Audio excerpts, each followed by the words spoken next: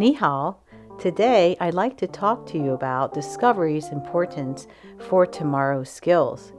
It is always so fun to discover something new, but did you know that we often discover things when we're not even looking for them? For example, when you go to your favorite restaurant and find out that they don't sell what you like to eat anymore, you discover something you like even better. That's the funny thing about discovery, that it often happens when you least expect it, in an area where it's uncertain and unclear. And this is where imagination lives, where you have an opportunity to try and create something new.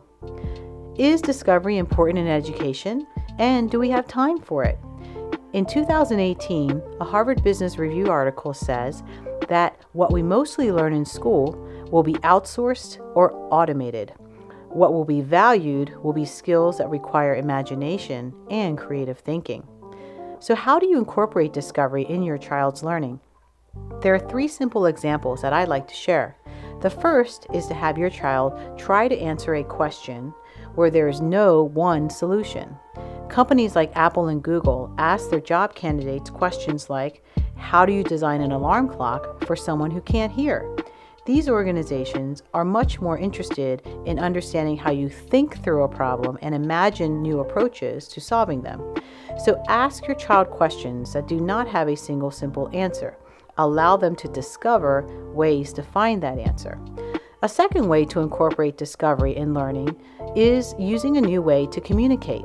For example, typically we communicate through writing or speaking, but how about communicating ideas through art, or music, or games, or videos? Children today are so incredibly creative with the tech tools, and so allow them to discover new ways to communicate their ideas with these tools. The third way is to make time for your mind to simply wander. We are all so busy, and we're on constantly. We're on our phones, we're on our computers, we're on our TVs, and other devices. Research tells us that when our brain is allowed to wander, we're able to find simple solutions to solve complex problems. As Albert Einstein said, what you can't imagine, you can't discover.